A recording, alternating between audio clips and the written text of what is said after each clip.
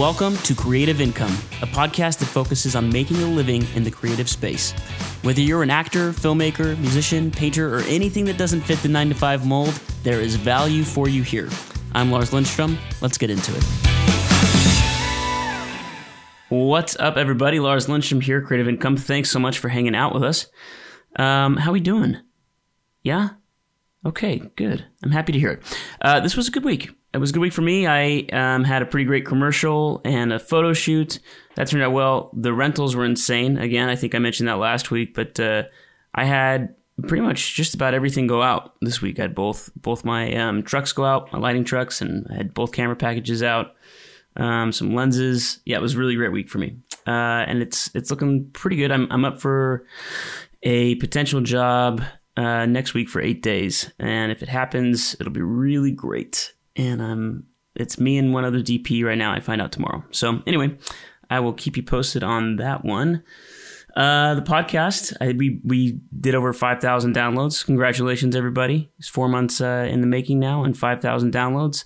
It's a grind. You know what? It's crazy. I'll tell you what, I'm starting to put these on YouTube, and just for fun. I just want to see how the SEO behaves on YouTube compared to a podcast. And I just plugged in some words, some SEO words, and the Christo episode last week has got over 100 views, and I haven't posted it anywhere. I'm like, where are you people coming from? How are you finding this? And I try to search it organically on YouTube. I type in Christo, and literally a billion other videos pop up before mine. But anyway, it's they're there. If YouTube's your format, if you want to experience this podcast on the screen instead, if that's your thing, maybe you're working at a computer and you're doing some background stuff, then head on over to YouTube and search for Creative Income with Lars Lindstrom or Creative Income Podcast. I think it's Creative Income with Lars Lindstrom. There you go. The definitive answer. And check us out. We're also on Instagram at Creative Income Podcast. You can follow us there, and if you want to suggest someone be on the podcast, I'd love to have a message show up in my inbox if you guys think that you know someone that should be on the show. Anyway, let's jump into this episode. E-Man is an old high school friend of mine, actually. He's a studio drummer, live drummer, incredibly talented, built a recording studio to track during the pandemic, and he's a drummer for Andy Grammer, lots of other musicians. If you're not a musician, still listen to this episode, because he drops some insane knowledge about how he charges people now that he's a little bit more established. It blows my mind. It scared the hell out of me, to be completely honest. But I think you're going to enjoy it. Here we go. E-Man, thanks so much for being here, man. I really appreciate you taking the time out of your day. Happy to be here. What a trip. An old friend, a very old friend. Yeah, you know, it's... for the listeners, we actually knew each other in high school. I think we had a couple. Do you remember what classes? It was English and Spanish maybe or something like that. Do you remember what classes we had? I don't know. I was a terrible student. Me too, man. Yeah, we should actually probably talk about that. How we were just absolutely terrible in school, and somehow we're making it. We're surviving. So don't beat your kids up too much, you know? Yeah. Right. Well, let's just jump in. Go ahead and tell everybody what you do, and we'll start there. My name is E-Man. I am a professional musician in Los Angeles. Whatever the hell that means. Yeah, what does it mean, E-Man? It means you have to do 10 different things to not be broke all the time. Okay, cool. So, I am. I play drums. That is my craft, right? If we break this all down, I've been playing drums since I was a kid. I think I remember being 2 or 3 and playing in church.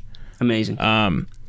So that's my craft, whatever the heck that means. And then, you go to school, you go to high school, you start doing these things where you learn a little bit of this, a little bit of that, and then the craft gets better. Eventually get to a point where it's how do you make money doing this? And for me, I was fortunate. I went to Citrus, and they kind of just threw you in the fire, and they had what's called a working band. So how do I say this? It's like a wedding band. Oh, cool. A wedding band for That's the best way to do so it. So people can call and say, hey, I've got an event, I need a band, and you guys are on campus, and it's like a class, maybe like a curriculum or like a... Correct. And then you go and you perform and you make money. Yeah, and so, somebody would... And all that money would go to the school, right back into the school, and so the program would kind of take care of itself. Yeah, sounds very much like college. Yep. Yeah. And so I did that for a few years, and then once I left that... I got an audition. I moved to Europe for a bit, lived in Europe for a while, came home, was living with my parents in a garage kind of vibe and trying to figure it out. And, along the way, you make friends and you make relationships. And a friend I knew from college had become the MD for like a PBS special kind of a thing. Sorry, became the what? The musical director, MD, okay. Short. I've got a film background, man, so you might have to educate me a couple times. What is MD exist in film background? No, MD, isn't that like a medical doctor? I guess you're right, yeah. You say MD, and that's what my mind jumps to. Yeah, so we... so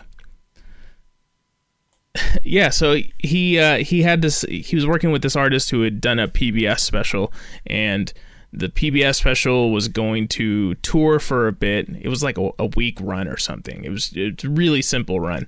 And I went out with that. And, the snowball just kind of happens. Like, you realize what's cool to do on the road, what's not cool to do on the road, how to behave. All the etiquette stuff happens in these really early, nobody really cares about, except for maybe the artist kind of a gig. Mm-hmm. And, you're meeting people along the way. You're making friends, blah, blah, blah. Now, what I've been doing over the last 5 or 6 years is I've been touring with this guy named Andy Grammer. Oh, haven't heard of him. Yeah, nobody knows who he is. Yeah, right. And I've been touring with him, and I've been his drummer for that long. So that's how I make my money. But along the way, there's been a bunch of other things where I've made great money or shitty money, or can I curse on this? God, that's I didn't want to do that. I'm sorry. I feel like every person drops a fucking F-bomb and they go, oh, can I curse? It's like, no, just do it. I'm sorry to the listeners. I have a terrible potty mouth. I'll probably avoid the F-bombs. Everything else is fair game. Okay, all good. So, you make all these friends. That's a good F word. You make all these friends and you start working. And so, like I said, I've been working with Andy for the last 5 or 6 years. Mm-hmm. And that's where I am. And along the way, I've done, sessions and studio stuff and other tours and church gigs and wedding bar gigs and bar gigs and every type of gig you can think of, I've done. And is that just out of necessity, or is that just because you love what you do, or you're just trying to make money? Yes. I think there's part of me that's like, I grew up really poor, like really poor. And part of me is like, I never want to be poor. Never, ever do I want to be poor.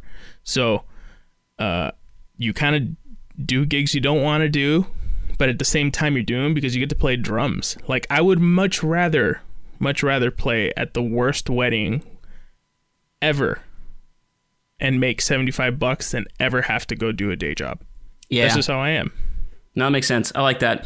I'm at the point now too where it's like I think I mentioned this on one of my other episodes. My brother-in-law mentioned, he goes, I don't know, man, that freelance lifestyle just scares the hell out of me. Like, I don't know how you guys live not knowing what's coming up. And I go, well, let me just throw it to you this way. I'm at the point now where one source of income, right, which you're doing, scares the hell out of me. Like, if I only had money coming in from one person, and that person maybe wakes up one morning and decides he doesn't like you anymore, she doesn't like you anymore, like you're completely out of the job. Like, your income goes from 100% to 0% in a day.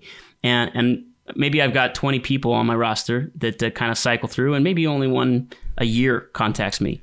But if that person gets pissed off and drops out, I've got 19 that are calling, and I can eventually replace that one. You know what I mean? So it's, I am at the point now where the freelance lifestyle is like the only lifestyle. I couldn't possibly imagine having that 9 to 5 with one employer. Oh my gosh. Yeah. I don't know how, I don't know how to. I would not function in a normal environment. I barely function in this environment. Right. Like barely. Yeah. You know. So. Yeah. Well, there's a lot of musicians, I think, that don't make a living doing what they love. Right. They're kind of just hobbyists, and they are maybe incredibly talented, but they don't really know how to make money. What advice do you have for musicians starting out, if that is something they want to do? Maybe quit that day job. They don't want to code anymore, and they want to, heaven forbid, become a studio drummer. Well, the irony of all this is that I know people who are coding right now that are musicians, or picking up some sort of like, you know, side hustle. Side hustle, or you know, like oh my gosh, I'm going blank, but like Andy Grammer, right? Andy Grammer codes on the side. Like the digital marketplace stuff, you know.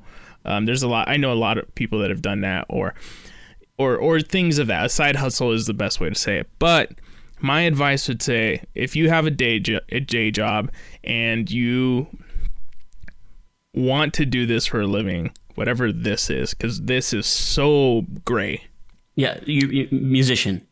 Yeah, there's so many different outlets, right? That it becomes absolutely pretty gray. Yeah, absolutely. So I would say, what you need to do is take every gig that comes your way.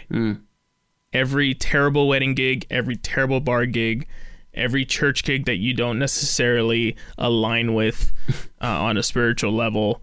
You know, if you or an have artistic level, I see that an enormous amount with my industry, in the film industry. It's like I've met a lot of DPs that don't starting out that won't take certain gigs because they're above it, or it's not creative or artistic enough for them.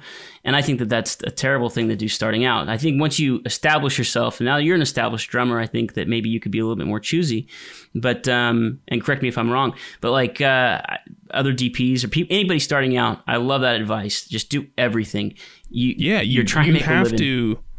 You can't say no, otherwise you're gonna starve, or you're gonna end up being, you know, coding, pissed off because it didn't work out for me. It's like, well, it probably did. Yeah. And you know, I've definitely shut stuff down where somebody called me and I was like, there's going to be like one person I don't want to see, but I need like the $100. You know, we're talking a few years ago, and it's like, you know what? Maybe I should have just done it. I don't know who else would have been there. Yeah. Who else may have been there. And that's I honestly think like the greatest successes of my life have been because I decided to hang out or do something I didn't want to do. Same. I had a whole podcast on it just a month or two ago about the power of free. And it's like I can literally trace like almost my entire career back to like 2 free gigs or like really low paying gigs, you know? Yeah. Where somebody will buy you lunch or something. Exactly. Which also brings another point to me. Yeah. If I'm in the position of hiring somebody and I can't pay them, I will always like buy them lunch, buy them dinner. It's the least you can do. Something. It's the least you can do, even if at the time that's the most you could do, if that makes sense. Yeah. And that's really important, and people definitely did that for me, so I'm very thankful. Cool. Well, you're obviously incredibly talented. I mean, I think that goes. Like, this isn't a "How did you become talented" podcast. This is a "How do you make money being so talented" podcast. And I follow you on Instagram, and I'm a drum person though. I love drums. I'm constantly drumming on my body. Yeah. My wife has threatened to buy me drum pants. I don't know if you've seen those, like little MIDI controller drum pants. Oh my gosh, no, I want to see those. Yeah, and it's like a nervous tick actually. Anybody on set that works with me knows that when I start drumming, that means that I'm nervous, we're not moving fast enough, and it's like that's just the thing when Lars drums on his body. We gotta move faster. Gosh, that's funny. So I love watching you on Instagram because I just think what you do is really incredible. And thank you. But let's break that down a little bit. I'm curious. Do you track for Andy Grammer too, or you just tour? Yeah. I've been fortunate to record on his last record and his upcoming record. You know, either at a studio or stuff out of my spot here. Oh, cool. Cool. At your spot too? Yeah, I have a great studio at my house. Yeah, so let's start breaking down some of your revenue sources then. All right, so at this current moment, would you kind of break us or walk us through some of your different revenue streams? Yeah, okay, so in a non-pandemic altering year. Well, and then we're going to talk about that too. Yeah. My primary source would be touring with Andy. Okay. Where I'm what's called a retainer musician with him. So regardless of how many shows I play with him in a year, regardless of how many tours I do, I would just be paid the same. It's a salary. Think of it as a salary. Sure. I work for his company. When they need me, I'm there. I show up, and he has priority. It's that simple. That's number one. Number two would be doing recording sessions for other artists or live shows for other artists. Sometimes that's at big name studios in LA. Sometimes that's at my no name studio here in where I live, which I won't disclose the location because I think that's weird when people do that. Yeah, it's a 565 East. Just kidding. I have no idea. Yeah. I'm actually not too far from you are. Yeah, from where you are. So that's cool. I like that we both ended up in Glendora again. Yeah. Was I not supposed to say that? Whatever. So it's that's kind of how I make my money, right? And I'll do a church gig, or I'll play a live gig somewhere. But for the last 5 or 6 years, that's been it. Sometimes you get what I like to call the golden egg or the golden nugget, which is you play on a song and it does really well, and suddenly you have royalties coming in. Yeah. Or you sing on it. And so I've had a couple things that have gone to a sync, and then I made a ton of money because of that sync. What's a sync? A sync is when a song gets used for a commercial, TV, film, whatever. And I've sang backgrounds on one thing that did incredibly well, and I got a sync with Apple. Whoa. For an iPhone. It was either the 6 or 6S or 7. I don't remember. So for a few months, that was huge. That was like life-changing kind of money. So amazing. So talk to me. What do you do with that kind of money? So you have all of a sudden this huge influx of money coming in. Are you reinvesting it in your studio? Or are you trying to buy more assets, things that can then make you more money? When that happened, that was kind of the very first time I came into like a ton of money. And for me, I was like, I need to do something to protect this money. So that went into certain types of savings. I went into purchasing a home. Yeah, that was life-changing money. Yeah, that's what happened for me. Are you comfortable sharing some sort of ballpark over those couple months, or do you have any idea of how much it ended up being? Honestly, I couldn't even tell you, because at some point it got over a number where, and I'm not talking 1 million. Okay. And I'm not even talking 500,000. I'm just saying, like, at some point it got over a number where it's like, I think I'm cool for a while. Right? Yeah. And I'm sure you've had money come in that way where you're like, I could probably like chill for a few months. I have. Yeah. I did a film for Viacom last year. That was pretty good. I was chill money for a little bit, and then I every once in a while I'll produce a commercial, and that's pretty chill money as well. Yeah. So yeah, I think everybody has some form of that, and that's also relative, because if your lifestyle, you require $500,000 a month to live on, your coming into a lot of money is going to be a lot bigger, right? Yeah. So, excuse me. Cool. So you bought a home in Glendora. Yeah, I'm here. Okay, and Glendora's a great place. It's really nice. It's a nice neighborhood. It's a nice place to live. We grew up here. Yeah. For me, I was living in Pasadena before, and the amount of time it would take me to get to the airport, because that's kind of where, LAX is home, second home. Getting to LAX from Pasadena and Glendora at 7 a.m. takes the same amount of time. Same amount of time. Yeah. Same amount of time. So totally agree. That doesn't matter. Yeah. Great, man. Well, so is that your biggest investment, you think, your house?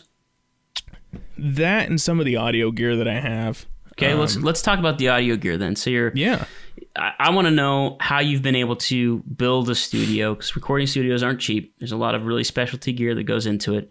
And if it was worth it for you, if it's more of like a humble brag that you have this stuff, or if it's something that you need to generate more income. I think at some point when you're recording any sort of music, it's kind of like what they say, like the best camera you have is the one in your pocket, right? Of course. Yep. So the best recording situation I would have is what's immediately available to me. Yeah. That could be a shitty microphone and I clap and that clap gets sampled and ends up on a number one. That could be it. Right? That's never happened for me. But okay, yeah. You've probably heard of it happening. Oh, yeah. I definitely know people who have recorded. One of my favorite stories is an artist I was working for called me and said, hey, throw me the kitchen sink. Everything you got. Cool. Took me 3 hours. I sent it back. Another guy got the same call from the producer of that song, and he sent it back in an hour. Who do you think made the record? The hour. Exactly. Yeah. So it's not because, well, he is incredible, and he is arguably this generation's greatest studio drummer, like my generation. But what's amazing is that he probably just used one microphone, because I heard the parts made the record, and I had to learn those parts. So I know that he probably used a microphone or two and got it out as soon as possible. He heard what was missing and he found that void and filled it. Yeah. So me saying I have good gear is only so I can not have to work as hard. Like if you can have everything in the box or in Logic or Pro Tools, sure, great. I mean, how many times have you had to fix lighting on something? Oh, you mean every day of my life? Exactly. Okay. So with recording drums, people think like drums are just one instrument. The truth is each individual part is an instrument. Yeah, you've got like 12 instruments on a set of drums. Exactly. Yeah. And so you have to blend them all together, and the best way to blend them all together is if they're, recorded well, and there's so much crap that goes into that. And I'm still learning, but having really good gear makes that process way easier. Yeah. Just does. So it's more convenience then for you. 100%. More than the money making aspect of having a studio, it's more convenient. And I actually think that was my original reason for buying camera equipment. Was that for me, it was just way more convenient to get a last minute call and to not have to scramble to try to find, to someone that I could rent a camera from to go shoot a small gig that I'd maybe make $250 on or $300 on. But the convenience of owning camera gear was, at first anyway, better than the additional money that I was able to make from it. Oh, that's great. Yeah. And that's not cheap, right? No, camera stuff's not cheap, and it just gets more and more expensive. I'm at the point now where it's not so much the case. Like, it is and it isn't. Like, I love the convenience of being able to say, what's the project that sounds like more of a vintage lens set, and then just like pulling one of my vintage lenses, or that's an anamorphic, and we pull those lenses. So it's like, and I've got those options now, because I've been able to rent all this equipment on projects and actually make money from it. Now I can just be a little bit more creative and kind of, but it's still convenience. Are you kidding? Yeah, it's 100% convenience and it's speed. How fast can I get this thing done? Yeah. And the truth is my clients love it too. Like, maybe I'm giving them a discount on the camera for some gigs and not on others, and they understand that. And so it's like, but they do know that it's one COI, it's one certificate of insurance, and I bring the lights, I bring the trucks, I bring the camera, and everything's like there. So it's convenient for producers too. And I don't have to worry about like, oh man, my least favorite thing in the entire world was submitting gear lists for like what I needed for my grip and electric with my gaffers and key grips. It was my least favorite thing in the entire world. So that was another reason I ended up investing in lighting gear. And do you like pay to store it in a special place, or is it just kind of? Yeah, I park it at, there's a studio lot in Burbank that I park it in. It's 24 hour, it's secure. They've got a guard there, and yeah, it's and then my cameras I park in a rental house in town called Boca. Oh, cool. Yeah, very cool, very cool. So I know nothing about that world, but I know that some of my gear is at a place called Mate's Rehearsal Spot. Cool. Or Mate's Rehearsal Studio, that's the name of it. And nice. like my big touring cases are there. I don't need to worry about them. Cool. Those don't belong anywhere near a house. You know what I mean? Do you get any kind of kickback or rental from them? No. Nothing, because they don't get rented out. Oh, it's gotcha. just storage. Yeah, it's just storage. I did that one time where I rented out, some cases to a friend, and it was like $300 or something for like 6 months. Yeah, it's not worth it, and it gets beat up. Mm-hmm. I think the difference between your world and our world is for people to to really have a good career in your world, they treat everything really nicely, and they're most of the time familiar with what they're grabbing, right? With what they're taking out of a case. They better sometimes, be. Yeah. Sometimes you go to a place and your drums will literally be thrown in their case or pushed up a set of stairs or by people who just are there for 3 hours to make $60. Yeah. And there's nothing wrong. That's a gig. In their world, that's a gig, and that's great. But no, that happens in my world too. Like there's people that just, it's like my big lighting truck I won't send out without one of my guys driving it and managing it. And so unfortunately I can't have that luxury with camera stuff, but at the rental house at least they QC things and take care of things. Oh, that's anyway, great. We'll get back to your studio. How much money have you put into building your recording studio? Let's see. I know this because I went way over budget initially. So I did the thing where you take your garage and convert it. Okay. I saved a bunch of labor costs because I did it with my dad and I. Nice. I want to say building was like 10 or 15 K, and then audio is at least another 20. Okay, so you're maybe $35,000 into the studio. Are you charging an hourly rate for the studio services? There is no set price, and I love that. I started doing a thing a couple years ago where it does two things. One, I never have to talk about money because that's the one thing that nobody ever wants to talk about. And two, it weeds out the people I don't ever want to work with. Interesting. So my approach, break that down. My approach, especially during like this pandemic time.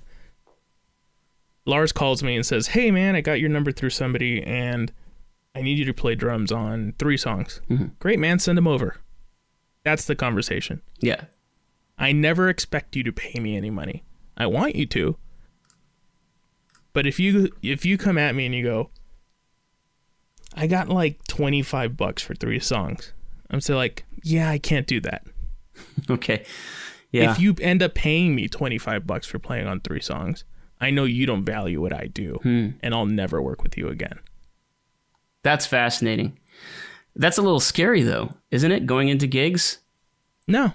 It's so freeing because you're not dependent on the money.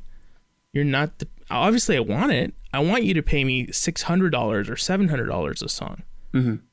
But I know that you might not be able to do that. And for you, some artists might have $100 and they know this is it. That's all they have. I don't want to be the guy that's like, "Hey, I can't make your dream come true because you can't afford my $700 per song rate." But maybe they will eventually.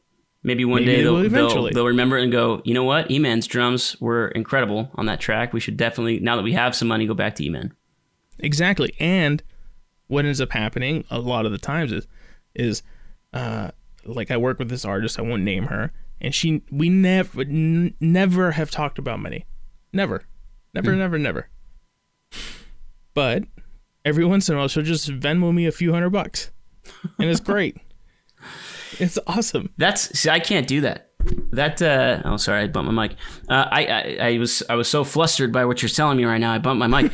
No, but I have to like, dude, it's like the Clint Eastwood standoff. Anytime the first thing they do when they call me, it's like, "What's your budget? Like, what's your rate? What's your budget? What's your rate?" You know what I mean? It's like that's like the very first question. I know that's true for me and probably just about everybody else that I work with right now. Yeah. I mean, for example, I can think of a situation. I'm not going to name any artists, but there's an artist I had been working with, and I had done some work with him live, and I knew what he was paying me live. Great. I went into the studio to go record some stuff for him, and I not once brought money up. You were just maybe expecting the same live rate. Yeah, like that seems like a fair expectation. They paid me 5 times more. Wow. So like, it worked out great. And then there's been other times where, you play on a song for somebody, or you play, you do something and you're doing them a favor, and you're doing them a favor, and they don't pay you anything, and they just walked away with this gift. Well, my drums are still going to end up on that record. Yeah. Somebody's going to hear it. Somebody else is going to say like, oh, that shit's dope. I want that guy. They're going to see your name eventually. Yeah. And then the best part about all this is when that person has to go like, what did he charge you? The psychological, emotional, probably not, thing that person has to go through at that moment is gonna pay more than any amount of money. Nah, that guy's going, get this. You're not gonna believe this. He was free. I didn't pay him anything. Yeah, and you know what? Maybe that's what happens. And then that other person will come up to me and they'll ask me, "Can you play on a song?" It's like, yeah. And can I pay you what the last person paid me? So like, you know what? They didn't pay me anything, but if you have money, great. If you don't, great. That's how I approach everything now. So that's not the industry standard, I would assume. No. So how do you feel about that? I mean, I'm assuming I don't care about the industry. Yeah, okay. All right, interesting. Spotify exists. Yeah, so are you just banking on the fact that you're going to be doing tours and you're going to make a lot of money doing or studio tracking, or is it just I'm not banking on anything. Wow. I'm just banking on like I want to be a good hang. And I wasn't like this. Yeah. Like I this is very recent for me. Yeah. This is all because of that life-changing money that came in a couple years ago, and now you're set for life. That was almost 10 years ago, maybe. Oh, man, you're right. So it's like, for me now, it's like, this is the easiest way to work with who I want to work with. Yeah. And I don't ever have to think about it. I don't. I just played on 4 songs for some dudes that I know from when I was a kid. Didn't talk about money once. The singer sent me a few $100 and the guitar player sent me a few $100. Cool. Great. Awesome. I don't care. Like, in this industry, like, I think I've definitely been this person before. Like, I won't do it for that money. It's like, well, I should just do it. I'm going to learn something along the way. That's fascinating. And I don't think that I necessarily agree with that method. No, that's fine. And maybe in a year or in 5 years, I'll be bumming it on the streets. We don't know. No, but, probably not. You're too talented to be doing that. But I do know that since I started doing this, the way I perform on somebody's song is the purest it can be. So what's the future then? So are we just going to continue just tracking until we're are we doing only Andy Grammer right now when he's doing going on tour? Are we doing hopefully getting on more people's tours? Like what's the plan for the future? I mean, as far as I know, I have some stuff coming up with Andy in the summer and in the fall. Not tours, but fly dates. That's you go for a weekend or two. Some of that, and then just recording from home. Cool. That's it. Wow. And it's been so like freeing to not really have to care. And that's not, and don't get me wrong, I'm not making crazy amounts of money even when I do that. It's like I make a decent living. Yeah. But taking money out of it has been the best thing possible. And I feel that the return has been better. Wow. Do you think you're a better performer because of it? 100%. When I play on somebody's song and I don't have to think about how much time should I spend on this? They're only paying me $75. Wow. They're only paying me $400. They're only paying me $1,000. It's like, why should I treat the person who's paying me $1,000 any better than the person who's paying me $75? Yeah, you technically shouldn't, right? You shouldn't. And for me, it's hard not to separate those. But when I take the money out of the equation, it's really easy to never separate those. Just be the best. Just be the best always.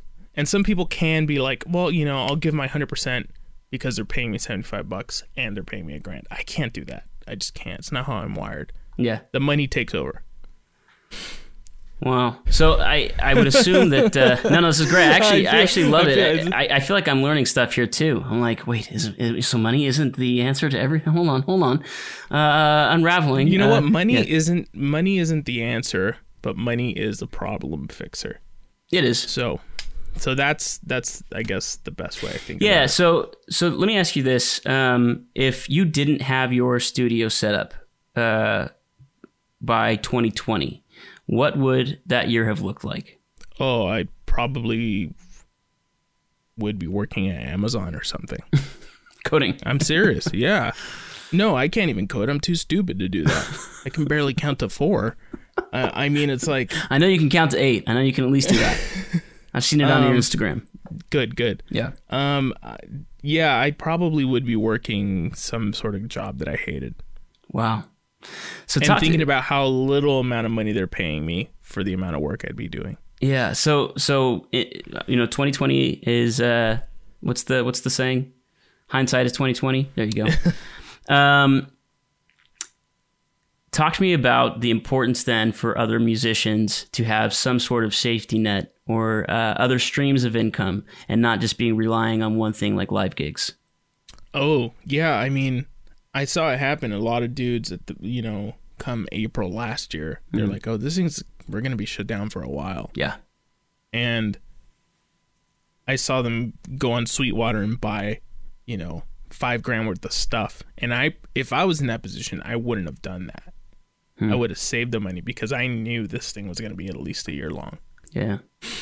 Why wouldn't you have done that then? Because weren't they making an effort to be able to track from home? Because then the market gets saturated. And unless you're the guy that plays with the biggest pop star on earth, nobody wants you on their songs. When they can hire the other guy who'll cost $300, or the other guy that costs $75, or the jerk who doesn't charge you anything and never assumes thinks about you're money. going to pay him what he's worth, right? Yeah. But all that being said, I think I don't know. I don't know what shitty job I'd be doing. You know what I mean?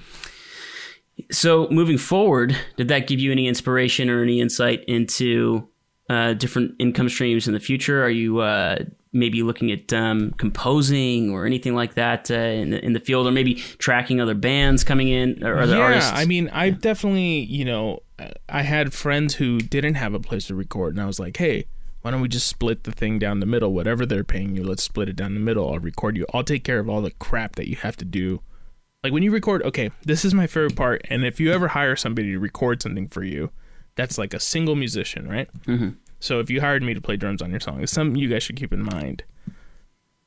I'm playing drums, having to set up the correct drums, having to put mics on the drums to capture that, engineer the session, produce myself, take your advice or take your input, do it again, probably, export everything, upload everything. That's usually what it takes. Yeah, so that's like 7 jobs. That's 7 jobs. You're like probably $1,000, $1,500 an hour. Is what I'm gathering. Exactly. Yeah. Exactly. But I wish. Yeah. Right. So what I'm getting at is that you have to just kind of keep that in mind when you hire people, and that will. Is this even answering the question? I'm sorry. I think I went on a tangent. No, it's okay. I was just asking, like, what are you looking in the future? Are you looking at? Yeah. So what I was getting to was like, I'm already doing that. I'm already helping people who don't have this setup come in. They can record drums. They can record guitars, record string sections, record whatever. Yeah, I can do that. Also, what I've been doing is a lot of times I work for this company called Splice right now, and that's kind of been a great thing that happened in the last year, where I basically make drum loops for them. That's it. Yeah. And there's like close to 1,000 that you could probably download right now. And what's that kind of revenue? So ideally, someone says, I just need some loops right now, or just like they're trying to create a beat and they just find some loops, and how much do they download it for? And I'm assuming it's like a 50-50 split. I don't know. Yeah. I don't know. I know the percentages I make off of whatever amount of downloads it would be, and I don't think I can share that legally, but because there's so many creators that have different arrangements. But what I make is fine, and the I got an advance, so the advance is fine, and it's like, yeah, it's chill, it's fine, whatever. Like, man, should I be worried? Are you okay? Yeah, man, it's cool.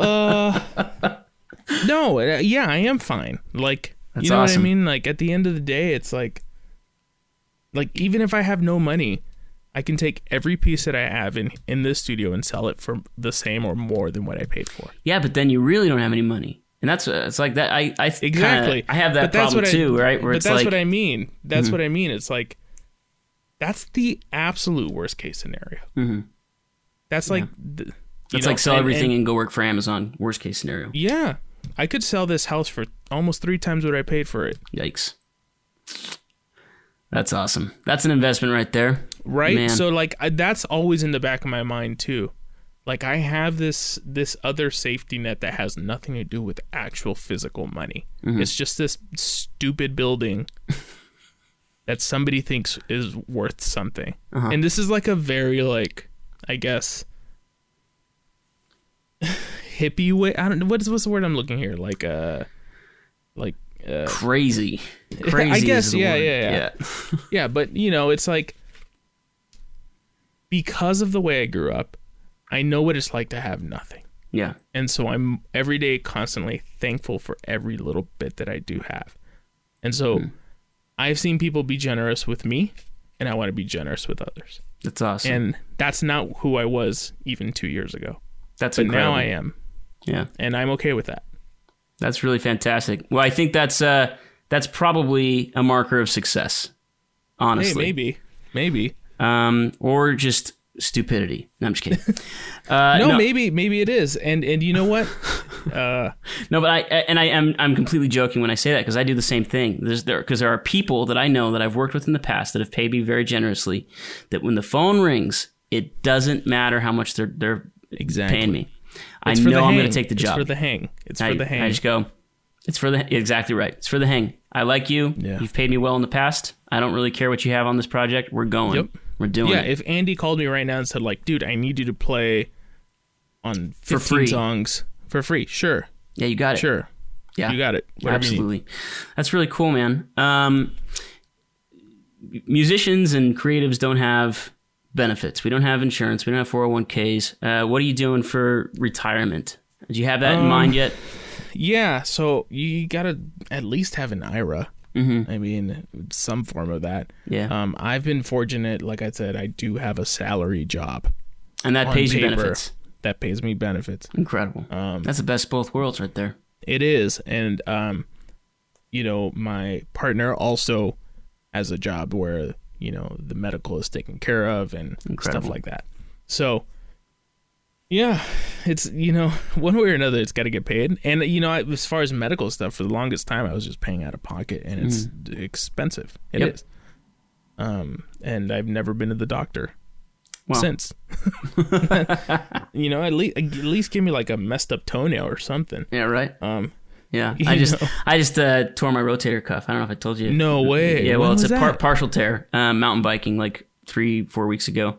Oh my gosh. And it's been a nightmare, dude. Trying to, like, so I went to my, first of all, it's like you have to wait 2 weeks before you can see your doctor.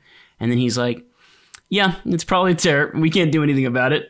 We can't give you an MRI or an X-ray. You have to go across the hall to get an X-ray. And that's another, you know, copay and another insurance thing. And then you go see a sports doctor because they can't do anything. And the sports doctor goes, yeah, it's probably a partial tear. We don't have an MRI machine, but I can ask your insurance to, and it's like, why? Oh my gosh. Why is my doctor asking permission from my insurer to get an MRI when he would like to have an MRI? Oh my gosh. First of all, it's the third doctor. You know, it's like the whole thing is a giant mess, but that's not what this podcast is about. No. I mean, opinions are like assholes. Everybody has one. Yeah, right. So that's that. At the end of the day, that's that. Yeah. But dude, sorry to hear about that. That's lame. It's lame. That's really Good lame. news is the third doctor I saw finally gave me a cortisone shot, and that'll and it's help. like, and so now I'm able to, like, it's like I'd say probably 80% of the pain is gone, and he doesn't think it's a full tear because I actually can, like, lift my arm, Yeah. which is good news. So anyway, it's a work in progress. The Wow. worst part about it is I can't go mountain biking right now. Oh no! I And we know. live close to some dope spots for We that. really so, Well, yeah. well, we can bring it back. I do want to thank you for your time. I know you got to be somewhere, so I'll let you hit the road. we can. Yeah, I think we're okay for another 5-10 if you really want to. If you Cool. want to So edit this or whatever. the SEP IRA or Roth IRA, do you have both or just one? Just right now it's just the IRA, and then I have a 401k. Oh, through your yeah. partners. Salary. Oh, the salary. That's right. The salary gig. Man, that's cool. Yeah, so that's very cool. And then I do think like the audio equipment I do have, that's an investment. I really do think so, because it is worth it. This doesn't really lose value. No, it doesn't. This Maybe stuff a has little been bit. No. I guess if you're getting like that high end stuff, like the audio interface, like the you have AU interfaces and yeah, like like the hardware preamps and the hardware EQs that I have, those new maybe cost $100 more, but often the older stuff is more sought out because it's broken in. Yep, So- totally. That's awesome. That's just another fun part about it. Now you have to maintain it, and that's annoying. But Yeah. so like that's to me, that's why I did it. It's a friggin' investment, and I have a bunch of drums, that are worth something. Yeah, Somebody I'm sure. would always pay for it. It is your entire career. I hope that your drums are worth a little something. Yeah, I mean it's no single vintage lens cost. You're but starting to post more online on Instagram and Twitter and YouTube. Is there an end goal to that? Are you trying to eventually just get more clients because of it, or are you trying to eventually build an audience that you can instruct and maybe sell something to? there aren't a ton of guys and gals that actively tour or actively record that are posting things as much as they should be.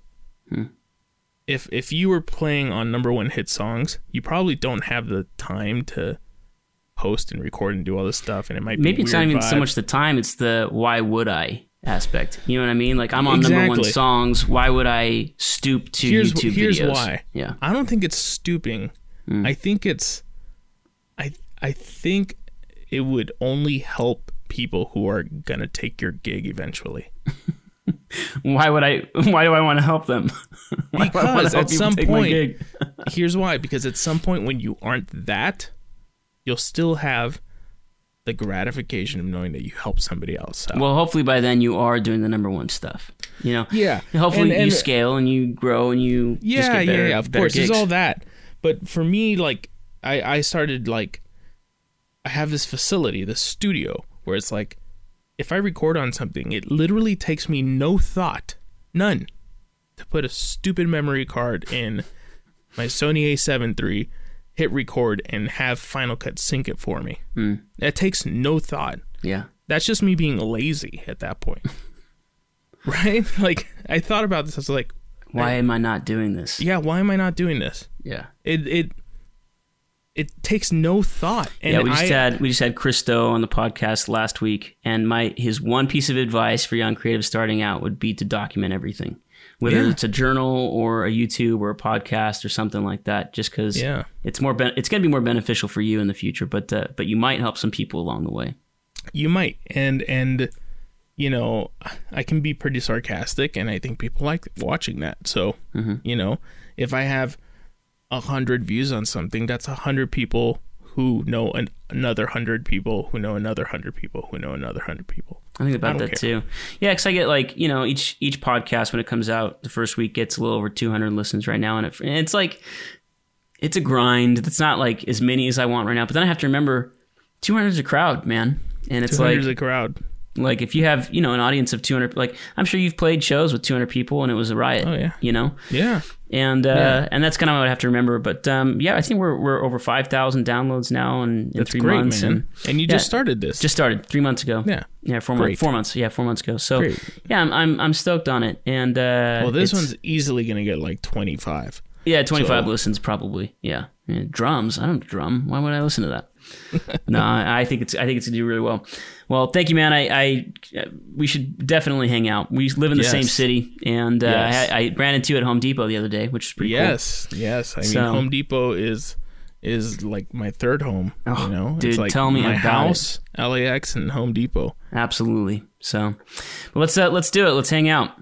Sounds good to me. All right. Well, thank you, man. I appreciate you coming on. Thank you. Yeah. All right. We'll see you. All right, guys. Thanks for sticking around. I'm going to sign off and go to bed. It's 10:20 p.m. and I'm a father of 2. So 10 p.m. is kind of like, that's it for me. All right, guys. Appreciate you sticking around. We'll see you next week.